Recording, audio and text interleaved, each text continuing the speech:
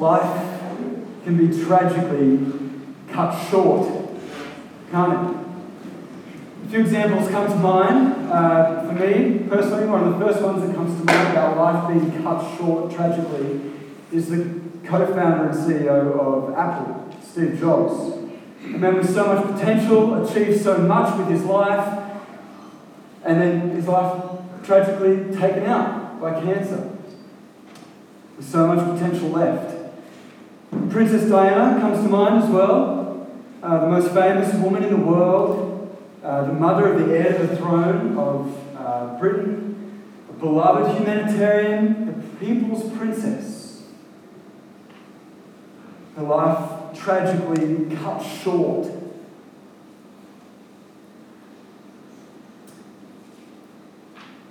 Recent events this past week in Las Vegas. 59, I heard the count was this morning. 59 lives cut short.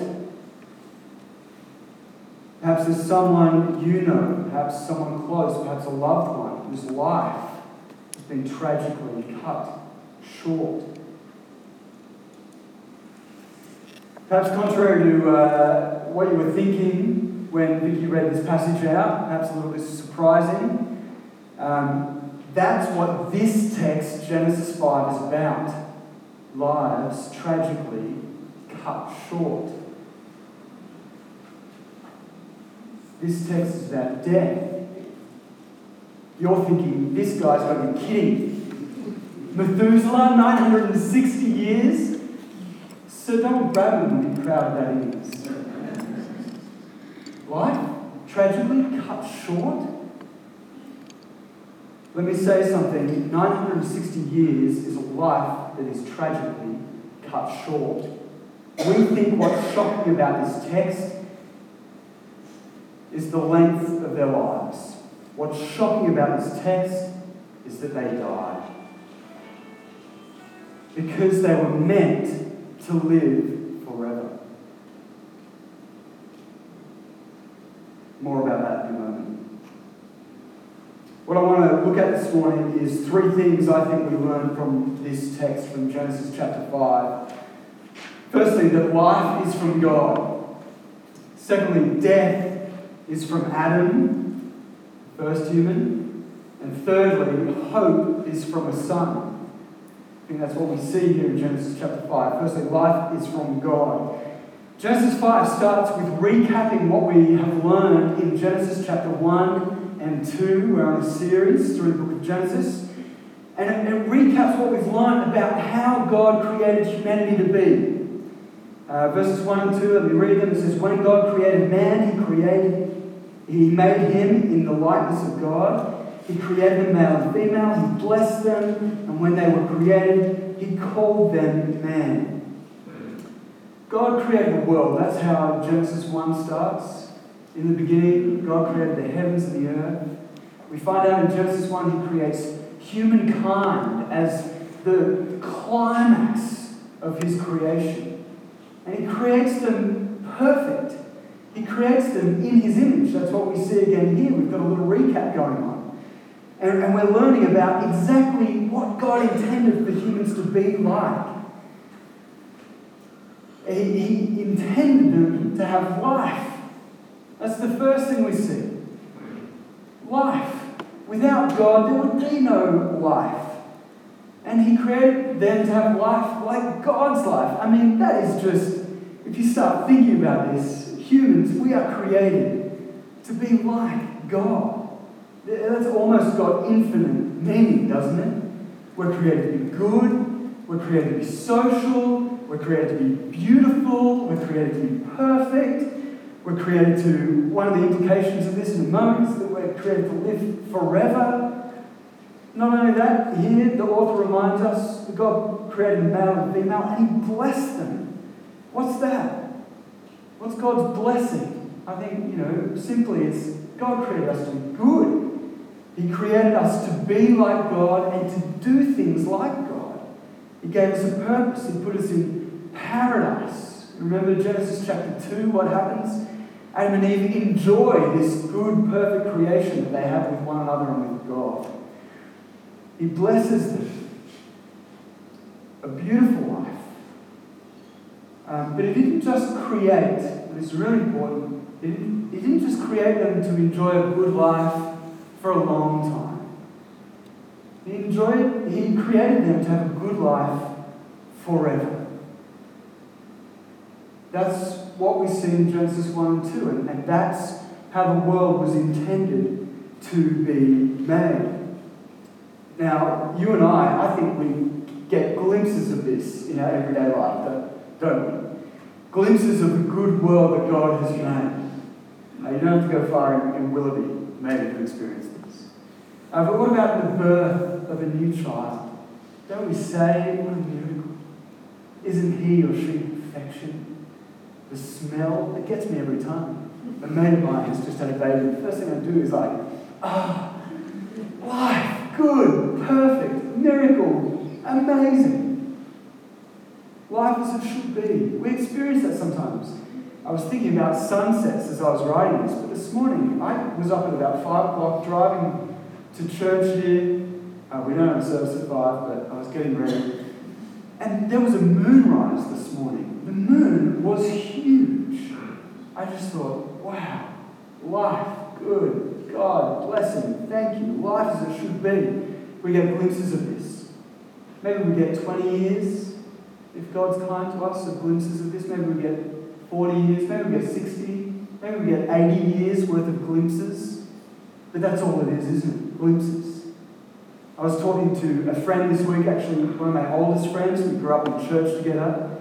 And church plays less of a role in his life now, but he said he was having a conversation with 2 of his friends. And they were debating, is life fundamentally good or is life fundamentally bad? In other words, is life just going down the gurgler? Is it spiraling out of control? Or is life good? Is there some hope for the world? And I agreed with him. I was like, yeah, it's hard, isn't it?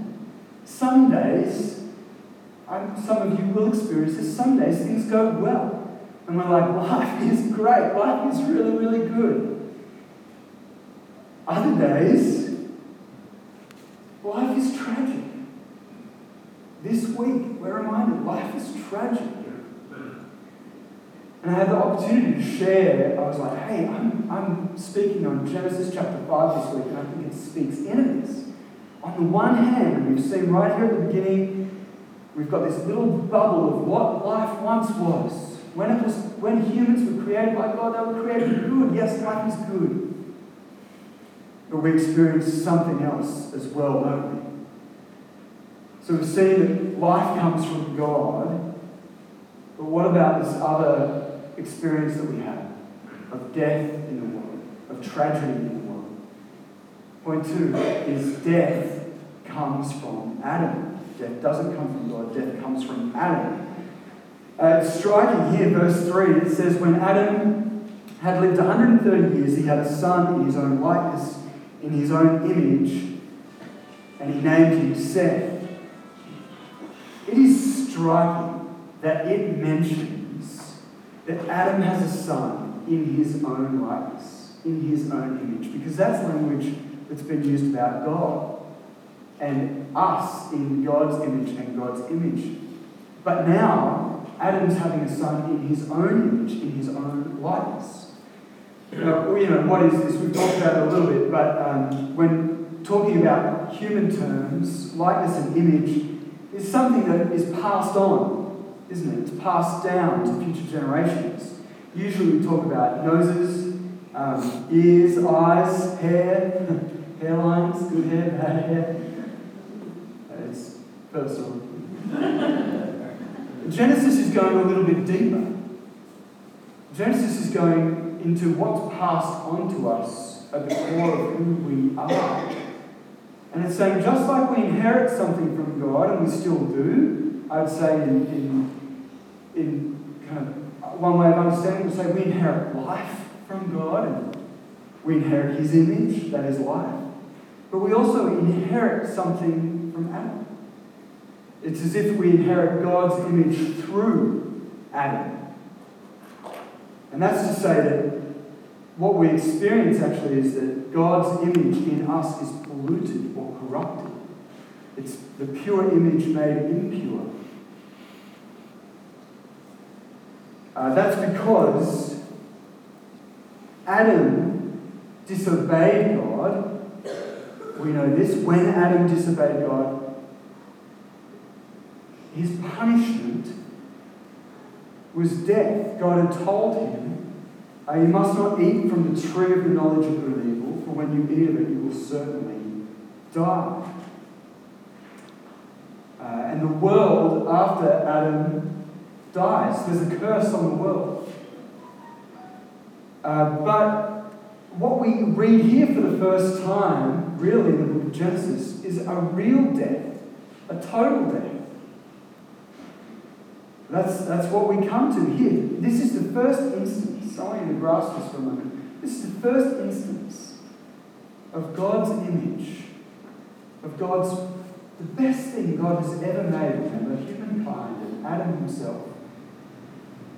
The best thing God ever made dies. The best thing that God ever made dies. That's what we're reading in this text. That what we're seeing here is the outworking of Adam and Eve's decision to disobey God. The result of that is death, and here it is. This is the book of death. Adam dies. And not just Adam, but it's passed on to his sons and daughters. Now, I know it's hard to be sympathetic to somebody who lives 900 years. Methuselah is the oldest. He probably thought he was never going to die. He's nearly at 1,000. He probably thought he was going to live forever, but he doesn't. Listen, 900 years sounds like a lot to us, but it's a lot shorter than forever. It's infinitely shorter than forever. Adam was supposed to live forever. Seth, his son, was supposed to live forever. We are supposed to live forever. But Adam dies, Seth dies, Canaan dies, we die. And it's almost bittersweet that they lived this long, isn't it? What's really interesting is we have other texts from the time and place that this text was written in the ancient Near East. And what's really interesting about those texts is that they're very similar. Some of them, we've got a line of kings that is interestingly before a flood, like ours is, before Noah. We'll come to that in a moment. And not only that, it's very interesting because they all live and have incredibly long reigns. Some of them 28,000 years, 36,000 years. The longest one is 43,200 years old. You thought these numbers in Genesis were far-fetched. Genesis is probably more realistic. But whether this is a true number or a symbolic number, and I probably think it's the former, the point is that your jaw drops thinking about the length of life that these people have. The purpose of those ancient Near Eastern texts were to show that these people had divine favour. That they were given the right to live and the right to rule for thousands and thousands and thousands of years. They're impressive people who are favoured by the divine. Genesis is very different because it doesn't hold out their majesty. It holds out the tragedy of Adam and Eve's decision. It doesn't show their divine favour, it shows their divine failure. And what we're seeing here is that death comes from Adam. Death enters our world through Adam. The third thing to say, if life is from God, death is from Adam, finally there is hope from a son. There is hope from a son. We see this throughout many sons in Adam's line here. The first one is Seth, his first son. At the end of Genesis 4, we saw last week, at the end of Genesis 3 actually, after the fall, God says, he makes a promise that one day a daughter or a son of Adam and Eve will crush the serpent's head. That is, he'll conquer evil once and for all. And so we're waiting for that. Cain comes along, Cain gets killed, he gets wiped out, he dies. Abel is killed by his brother Cain, and we're waiting for a son, and we're told that Seth, God put Seth there, and it's almost as if, wow, actually this could be the son that changes the direction for the world. But we're told here in our burial list of Genesis chapter 5 that Seth dies. So we have a little bit of hope. There's a new line. There's a line that is different from the world spiraling out of control. But Seth dies. Then we have another son, Enoch. I wonder whether Enoch's name stood out to you. Verse 24, it stands out to me. It says this, 5:24, Enoch walked with God, then he was no more, because God took him away. Enoch escapes death. How cool is that? It makes me think, is that an option for me? Can I escape death? I think the hope that we see in Enoch is perhaps there is more to life than the life that we see around us. Enoch gets whisked away somewhere else. If Seth points to God having a plan, Enoch points to there being a hope, there being an end, us hanging out with God forever. And then finally, another son stands out, which is Noah.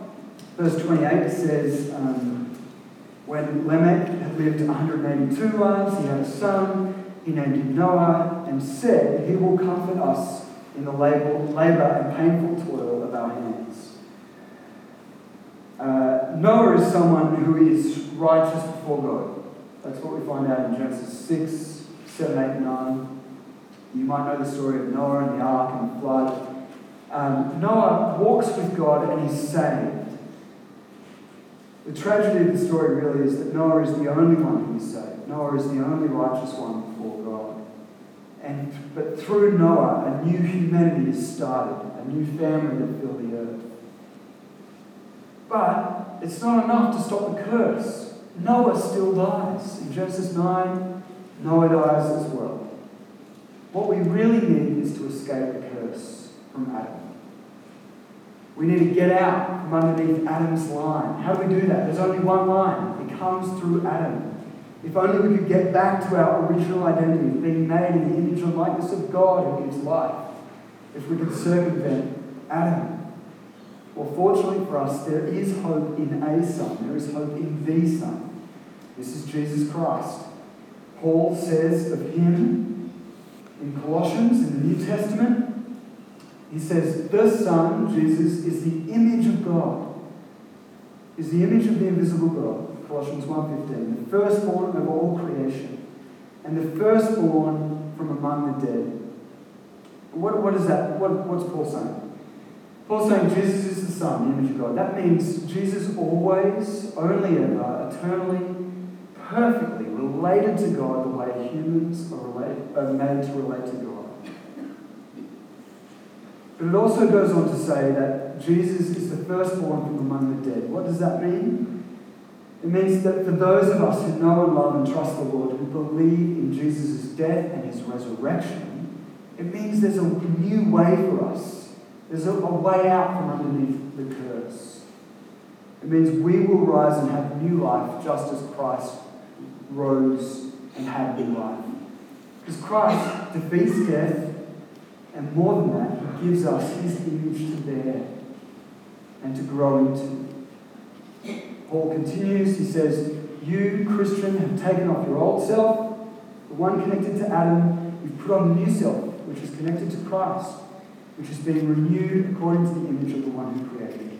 And at last, in Jesus, humanity can be what God intends for them to be, free from sin and death, living with him, a good and forever life. What does this mean for us? Very quickly, I've got a few ideas about what this means for us. The first one, I think it's really important for us to understand that death is not normal and death comes from Adam, not from God.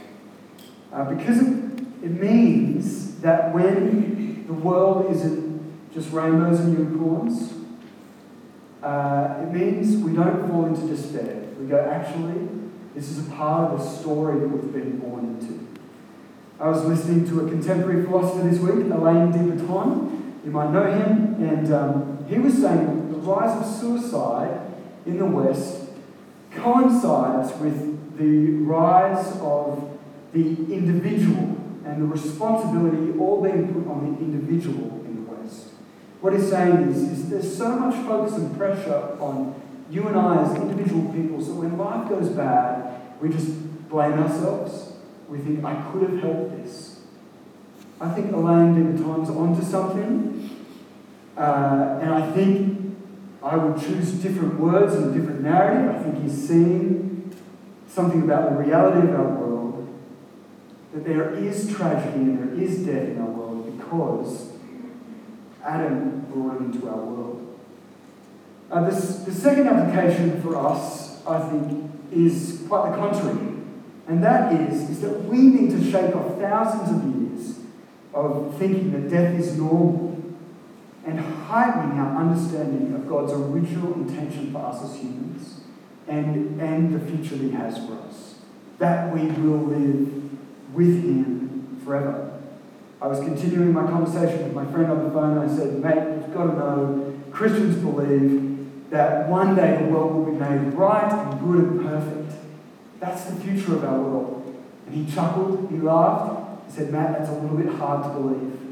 And I said, yes, I know, it requires a bit of imagination, doesn't it? Not fantasizing, but imagination. We have to remember what God's plan for the world is.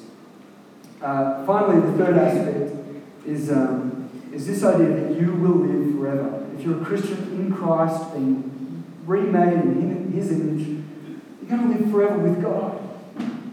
Us young kids, if I can still be young, 31, we have a statement. It's called YOLO. It means you only live once. You heard it? And it's kind of a philosophy to say, go and do crazy things. You only live once. Go and get it done. I'm not going to, bring a new saying because it just doesn't have the same ring to it. But YOLF is the new saying. That is, you only live forever. How would you live if you knew? How would you live today if you knew you lived forever? I think life would become more than a bucket list. I'm going to leave you with those thoughts and just say this. We've been reading today in Genesis the book of the generations of Adam. And it's a book of other people who died. There's another book the Bible talks about which is called the Book of Life. And it has names in it of people who walk with God and who live with Him forever. Where is your name going to be written? Let's pray. Heavenly Father, help us to remember the world that You made, how You made it, and that You give us life. Help us also to remember and to know that death is in our world. Because of Adam, because of the curse, it's not the way it's meant to be. Finally, help us have hope in Your Son. Amen.